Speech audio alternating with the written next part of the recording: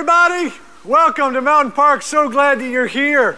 My name is Alan, and this is my friend Gracie. How are you? I'm good. You got your coffee? Yes, Bob brought me coffee. Good.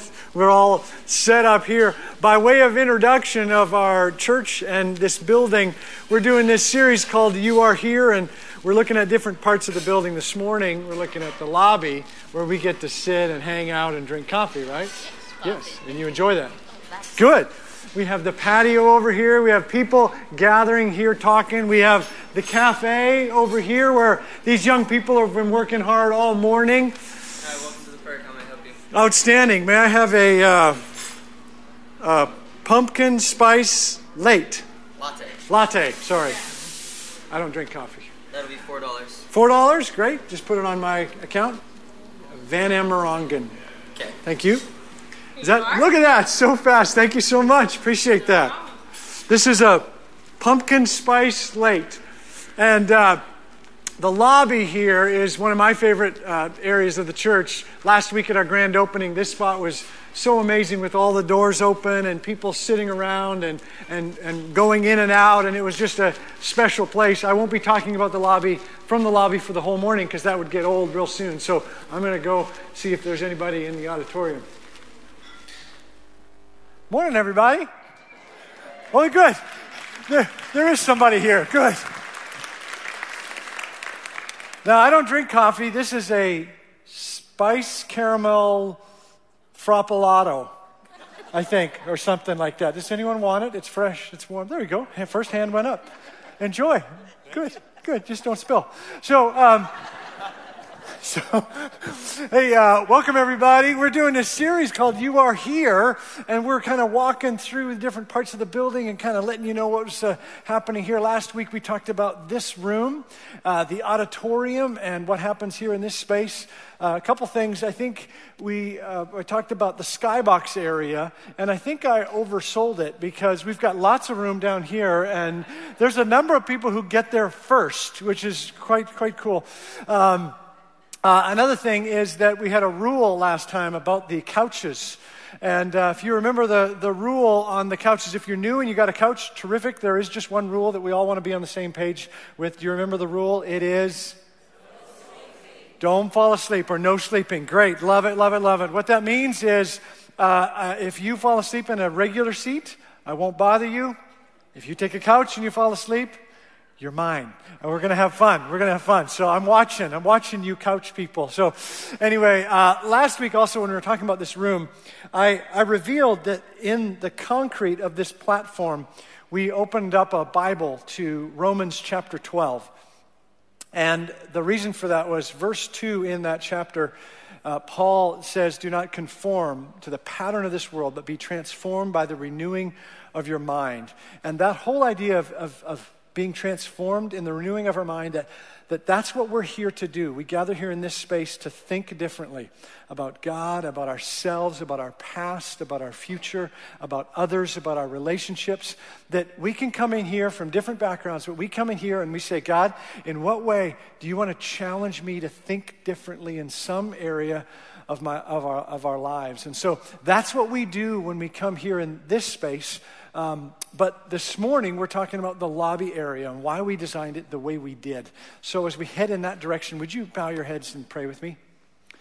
Father, I'm so thankful once again for this building and really that we're in here and now we can really move forward with what we really are here to do. And so I'm thankful that we get to talk about the lobby and your plans and hopes and dreams for that. And Father, I pray that you would bless any encounters, any meetings, any prayers, any action in the lobby going forward. Father, that it would bring honor and glory to you, that we would connect with one another, we would connect with you deeply through that space. We pray in Jesus' name. Amen. So, again, this morning I want to talk about the lobby. I want to talk about why we designed it that way, and specifically why we have so many places to sit. That we, in our previous lobby, we didn't have that, but we have so many different places for us to have a seat, and I want to talk about that. Before I jump into that, I want to address the cafe. that the cafe right now is wonderfully led by our students, as it has been in the past. And they raise money for their mission trips, and it's great. The students do a great job with that.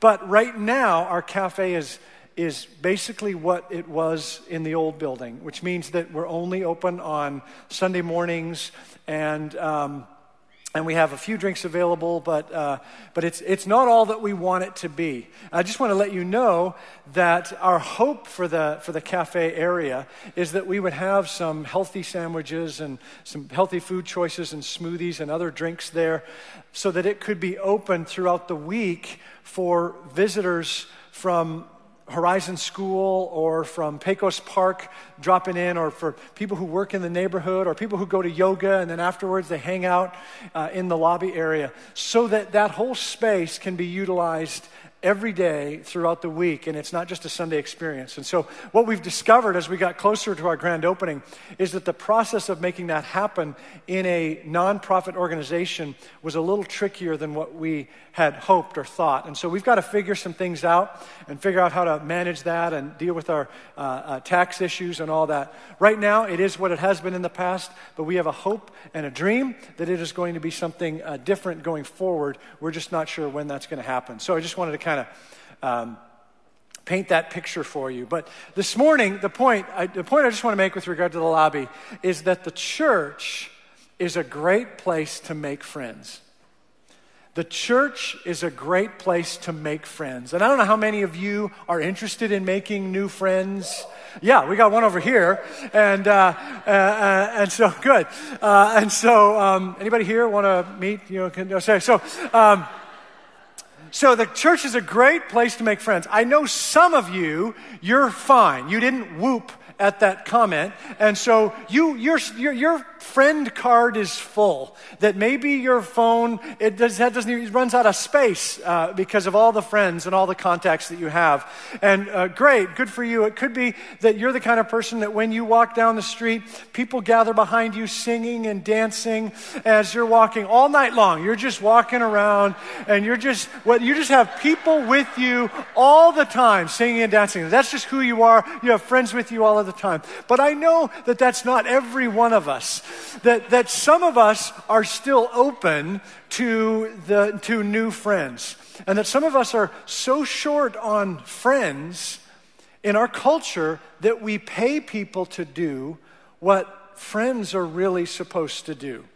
For example, some of us pay a therapist just to listen to us, just to be a good ear. Sometimes, therapists provide tremendous insight, but sometimes we just want someone to listen to us the way a good friend would listen to us. Sometimes we pay personal trainers to spot for us when really we just need a friend to do that with us and to spot for us. Or we pay a cab or an Uber to give us a ride somewhere when really what we need, we just need a friend to be there for us or to pick us up from the airport or whatever.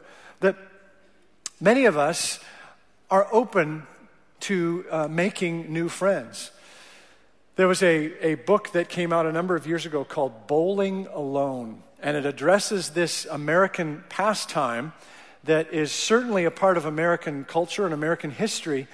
And interestingly enough, in the past few decades, the participation in bowling has increased, but people are not bowling on teams as they have in the past, like we've seen on the Flintstones.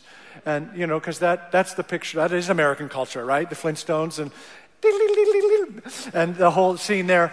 But it's less people bowling on teams, and more people are bowling alone. And so it's just so many of the activities this book goes after, so many of the activities are shifting from team activities to alone activities. And the internet is not helping. That the reason social media and social interaction is so blazingly popular is that we have a huge desire to have relationship. We have a huge desire to connect with one another. But the internet, and that's why there are billionaires popping up with ideas on social media on how we can connect with this, but it is not working. it's proving to not be effective. It is not scratching the social need that we have. For example, there's a screenwriter named Aaron Sorkin, who's my absolute favorite screenwriter. He's written a number of movies and a number of TV shows. He's absolutely brilliant. And at one point he says that socializing on the internet is to socializing what reality TV is to reality. That it's just not real. We need something real, and it's not real. In fact, we have been designed, created by our God with a need to connect with one another. Let me give you just amazing evidence of this deep in Genesis chapters 1, 2, and 3 at the creation story. We find in chapter 1 that the creation story that God would periodically at the end of a day would look at what God had created and said, it is good. It is good. And then we find in chapter 2 when God creates Adam, and he looks at Adam and he says, it is not good for man to be alone. It is good. Creation is good. All is well. And here is Adam. It is not good for Adam to be alone. What is very profound about that is that this happens in chapter 2 before the story that we're familiar with in chapter 3. It's in chapter 3 that we have the fruit. We have the fall. We have the origin of sin and the separation between God and humanity. And the story goes that in chapter 2, prior to the fall, God looks at Adam and says, it is not good for him to be alone. So Adam has perfect communion, perfect connection with God. There's nothing obstructing that. There's no sin. It's perfect connection there in the Garden of Eden. And God said, this isn't enough. What I mean by that, what's so profound about that is that your connection with God is not enough. Us gathering in this room and making memories together while we connect vertically with our Creator is not enough, according to what we read in the first 3 chapters of the Bible. That there is a need for us. We've been designed to connect with one another, to have relationship with one another, to belong to something, to be part of something. It is weird for us to walk down the street singing and dancing all by ourselves. We need the people behind us singing and dancing with us, otherwise it's a little bit odd, especially if we do it all night long. Are you with me here? And I think that I find as I get older, this whole process of making friends gets a little more complicated. It wasn't complicated when we were young. When we were kids, it's easy, it's effortless. I mean, for many of us, who is our best friend? It's the one who lives closest to us. It's a proximity issue, and that's it. Gary Kroom lived around the block from me. Gary was in a different grade. We had different interests, but Gary and I were best friends growing up. We're still friends because of proximity, because we played games, because we had lots of things that we did together. And so it was easy for us to connect in that way. But when we get older, it just gets a little bit more complicated. So I wonder if any of you have the same question that I have sometimes. Why is it so hard to make friends? I mean, we've been designed to connect with one another. Why is it so hard in our culture, especially those of us who are a little bit older, whatever? Why is it so hard to make friends? And I think there are plenty of answers to that question, and you may have your own answers. I want to take a look at 3 different answers this morning. 3 different answers. The first is because we are so busy. Why is it so hard to make friends? Because we are so busy. Our schedules are so jam-packed. We have no margin in our lives for those extra conversations, for those extra opportunities to spend time with people, to be available, to take a trip, to spend a day hanging out or whatever. We are so jam-packed busy. For those of you who have kids, you may be experiencing this now or remember this in the recent future, or the recent past. But I know with my kids, when they were growing up, there's this issue in our culture about how involved they are in club sports. And so there's all this pressure of how can they succeed in life unless they're spending 15 hours a week doing club sports 6 days a week. And so that decision then, that impacts perhaps a Sunday morning experience and church time, or it impacts evening meals together as a family. And so then we, like many families, have to decide, how is this going to work? Because obviously my kid's invited into these club teams, and so they must be special. They must be special, and that they could be a professional in that area and make millions of dollars, just like all the other kids in the neighborhood who are special. You know what I'm saying? I mean, it's just this common thing. How can they get through life if we don't put them in club sports, et cetera? And so there's just so much pressure. We are just so busy, so saturated in terms of filling our days and filling our weeks. Secondly, it's hard to make friends because we're so picky. It seems for me, and maybe for some of you, that the older we get, the more picky we get in terms of who we're gonna hang out with. And I'm no sociologist. I am no expert in terms of American culture, but I would say, based on my experience, that it all changed in the 90s because of Seinfeld. That in the 90s, we learned that there are close talkers and low talkers and double dippers, and there are so many social dysfunctions that we've got to stay away from those people. We have to make fun of them and not make friends with them. And so here we are 20 years later, and we still have the residuals. We still have episodes of Seinfeld on TV, and so these things are still affecting us. And here 20 years later, now we have dietary things that get in the way. That you can't be friends with them because they eat gluten. And you're an anti-glutenite. And so you can't be together. How could that possibly be a lasting friendship? You can't be friends with them because they eat dairy. And so how could you get out? How could you go to the same places? That was just so confusing, so we have to find other ways. We're just so picky. We find so many new reasons to not enter into relationship with people. Imagine you're at home and you've hosted a meal and somebody says, "Oh, this soup is delicious." And then you say, "Well, it was easy. I just took a bunch of cans and put them in and added chicken and let it simmer for the whole day." And then the person goes, "Cans? Honey, we're out of here. We're out of here." Because I'm so picky. I can't do that. I can't eat that. I can't touch that. I can't get near that. I'm allergic to that, etc. So the world is just different now. We're just more picky for whatever reason. Sometimes it's physical. Sometimes it's emotional, whatever. A third reason is, as we get older, one of the reasons it's hard to make friends is that we may not know how. We don't know how. That when we're younger, when we're in school, it's easy. You share class together, you share a team together, you're in that class and you have a common enemy, the teacher, and so you have this thing, there's so many reasons to bond together. And that when you get out of school, we get different seasons of life, then how are we supposed to make friends? Where are we supposed to meet people? How is this supposed to work? You're supposed to go to a bar? How's that worked out for you? And so there are different ways that we may try. How can we make friends? It just gets a little bit complicated at times. And then once again, I come down to this whole premise for this morning, and that the church is a great place to make friends. The church is a great place to make friends. So let me address these three things. Again, there are lots of other reasons why it's hard to make friends in our culture. But first, looking at, we're so busy.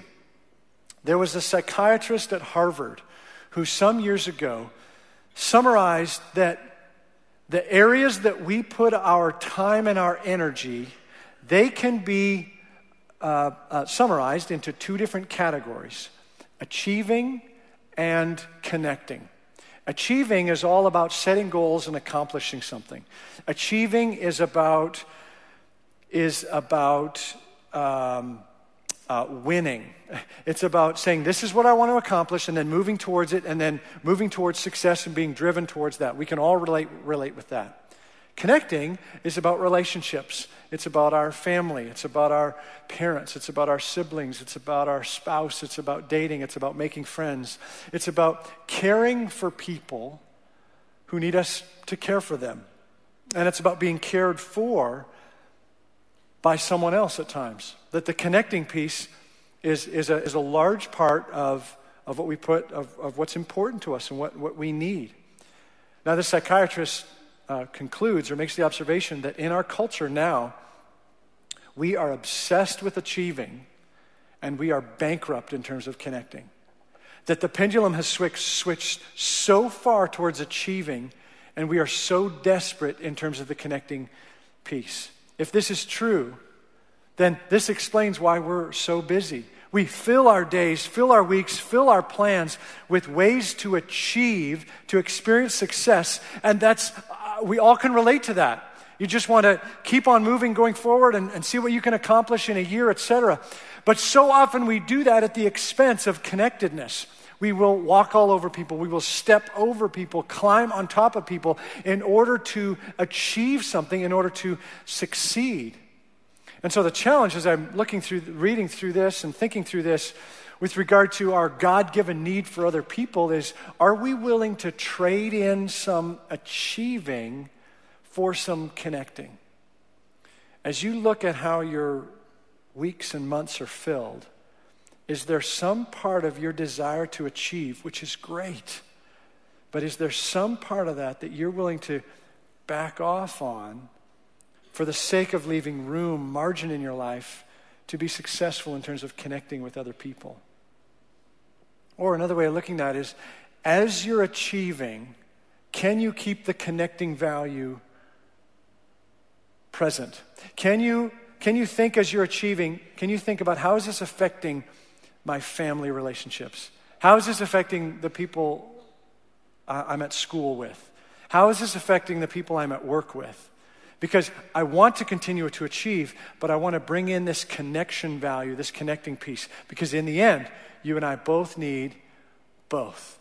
We need achieving and connecting. Are you willing to trade in a little bit of achieving for the sake of connecting? Okay, the second reason I identified in terms of why it's hard for us to make friends is that we're picky. We can be so picky. And for this, I want to remind you of this Bible that's buried here in the concrete. And it's open up to chapter 12 of Romans. Also in that chapter, it is open for verse 2 of that chapter. But also in that chapter, Paul has this to say. In Romans chapter 12, verse 9, he says, "Love must be sincere, hate what is evil, cling to what is good, be devoted to one another in love, honor one another above yourselves. Never be lacking in zeal, but keep your spiritual fervor serving the Lord. Be joyful in hope," that's the good times. "Patient in affliction," those are the difficult times. "Faithful in prayer," that's all times. And then he wraps up with this: "Share with the Lord's people who are in need. Practice hospitality." Practice hospitality. So, Romans chapter 12 is opened up in concrete underneath me right here, and it has this phrase, practice hospitality. Paul doesn't say, consider hospitality. He doesn't say, for those of you who are naturally hospitable, then use that gift and flourish with that. He says to all of us, and I believe the Word of God is alive, and so it doesn't just apply to them, it applies to us. To us, the writer says, practice, do hospitality. Do it, act on it. Hospitality, this word is, the Greek word here is one that is difficult to translate. We don't have an English equivalent. So the word in the original Greek is philoxenia. And it's only found twice in Scripture, this word philoxenia. And again, it does not have an English equivalent. It's made up of two different words. Philo, which means friend, and xenos, which means stranger. And so this word is saying practice friendliness towards strangers. Practice kindness and love towards strangers. Now, there's a lot of issues here with the language, because even in English, we use the word stranger. No wonder we're picky when it comes to people we don't know, when the word we use to describe them is stranger. Do you ever thought about that? We don't know somebody, so they're stranger. They're not just strange, they're stranger. That would be like using the word for a blind date, referring to that person as an ugly. That's the word that we use to refer to a blind date. Your ugly is arriving at 7 o'clock, and so hopefully you can meet, and that person can become your future spouse. And so it's just kind of we just have to get we trip up on that word here, stranger. The idea here is that we are to we are to practice philoxenia. We are to practice friendship towards those we don't know, towards strangers. Always friendly in all circumstances. Always friendly in all circumstances. In other words, don't be so picky.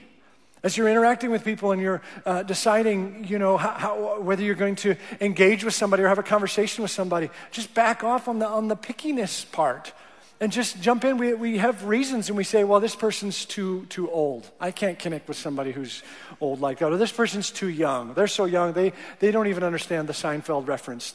How can I do life with somebody like that? Or this person's too wealthy. And this person doesn't have means like I do, so we can't do the same kind of vacations together or whatever. We find all these reasons to separate ourselves from one another. And yet Scripture is consistent that the biblical relationships we're supposed to have are ones that are unique in culture. That Paul elsewhere says that there is neither Greek nor Jew, neither slave nor free, there's male nor female. Yes, there's uniqueness among all those pieces, but when we come together, we are together. That the church is this unique social institution where a CEO of a large company can sit right next to a homeless person because here in this space, we come to the same, the ground is level. The foot of the cross is level ground. We all come before Jesus broken and in need, and we come arm in arm together, and we instead of being picky about our differences, we come in and we say, we have so much that we can still learn from one another. So that we are together, old and young and rich and poor. There is one exception for this Sunday only on this issue, and that is anyone who is an LA Dodger fan. So I just want to lovingly say you're not welcome here. I just want to say that cleanly. But next week maybe, but not today. So the church is a place where we are supposed to practice hospitality. The church is a place where we are to experience and practice this idea of taking. Dodger fans. This is a place where we are supposed to take strangers and bring love and friendliness into those relationships. So third and final thing that makes friendships difficult in our culture, and that is that we don't know how. This idea of we're not in school anymore, and so there's less natural ways for us to do that. And I just have a simple suggestion on this that is very much connected to our design of the lobby, and the suggestion is this. Take a seat. Take a seat and relax. When it comes to connecting with other people, there's a big difference between sitting and standing. There's just a difference.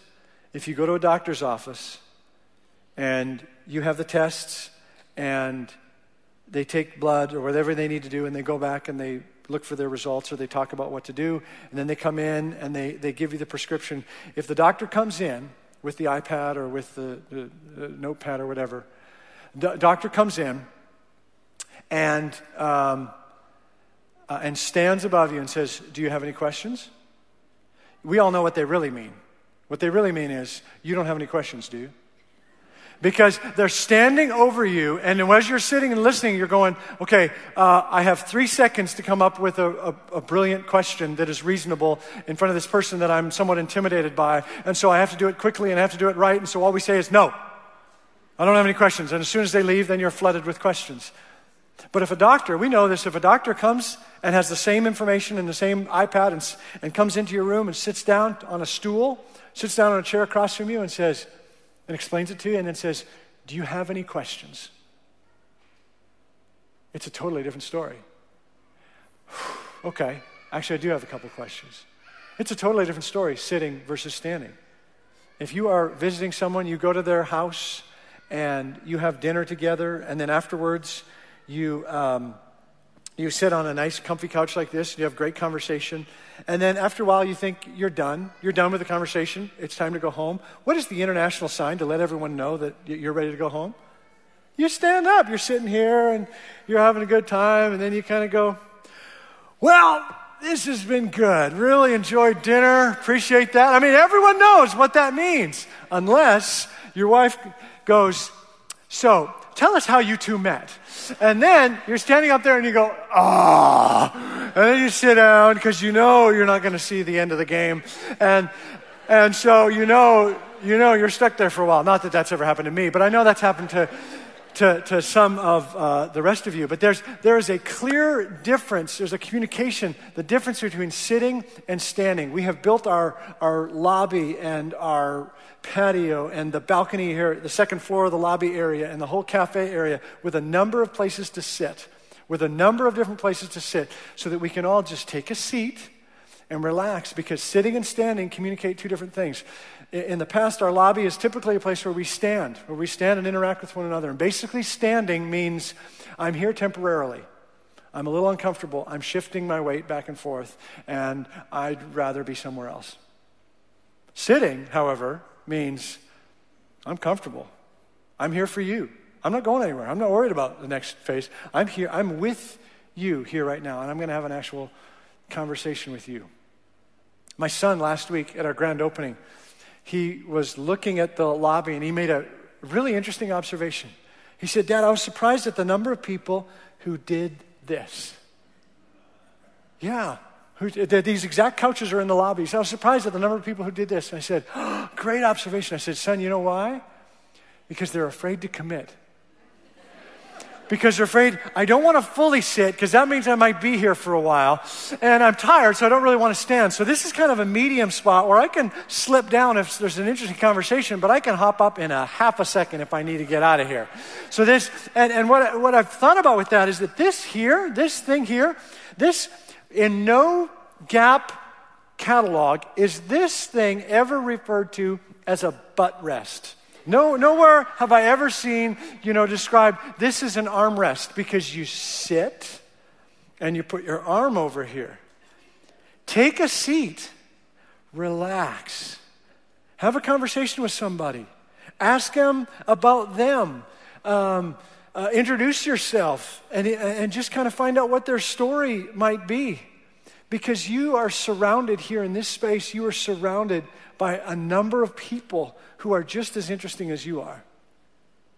And you never know which of those conversations where you just take a seat and relax might lead to an actual friendship, an actual relationship that you didn't know was going to be there. And that's what our hearts need. That's what our hearts are looking for. We're looking to make friends. Tell me about yourself. You're looking to make friends. So if you are here and you've never connected at a church, you've been to church before, Christmas and Easter and weddings, and so you're familiar with church, but you've never connected at a church. It's not been a social engagement piece for you. It's as social as going to a movie or something like that. Or if you perhaps were connected with a church at one point, but that was a long time ago, and there are reasons that you haven't connected since then, and there's some hurt or pain, then I am so glad that you're here at this new phase of Mountain Park's story, of Mountain Park's journey. So glad that you are here, especially if you were here last week and you decided to come back and just kind of see what this whole church thing is, what this whole Jesus thing is. I'm so glad that you're here, because the church is a great place to make friends. I know that one of the reasons that we may not be sure about connecting with church people is that church people can be weird. I know that. I'm a professional church person, and I know from many years of experience that I have evidence that church people can be weird, and church people can say weird things and act in weird ways or whatever. But let me just tell you something great and super important about the people you're sitting with here in this room, is that one of the things that we powerfully have in common here, it's what levels the playing field, is that we are pursuing Jesus. We are pursuing Jesus. And each of us here in this room, we're in different parts of that journey. Maybe you're right at the very beginning, considering Jesus. Maybe you have a deep, deep, deep, long relationship with Jesus. But what's common here in this room is that we are pursuing Jesus, and that is a major factor in terms of making friends. If you're single and you're looking for someone to date, or you're looking for someone to enter into covenant with at some point, the number one factor you want to find is someone who's pursuing Jesus. If you're young and you're dating and I like this person, I don't like this person, the number one factor for you and your heart and your future is if that person is pursuing Jesus. You find someone who's pursuing Jesus, you look over and you go, that's the one I want to spend some time with. It's the number one factor. If you're wanting to make a friend, if you want to find someone who is a lifelong, life-changing friend, someone who's bold enough to challenge you when you need to be challenged, to encourage you when you need to be encouraged, then the greatest factor that you could find in a friend is someone who is pursuing Jesus, so that we can do this together. The church is a great place to make friends because what we have in common is Jesus. Is that this whole thing is all about Jesus. We never want to be confusing in any way about that.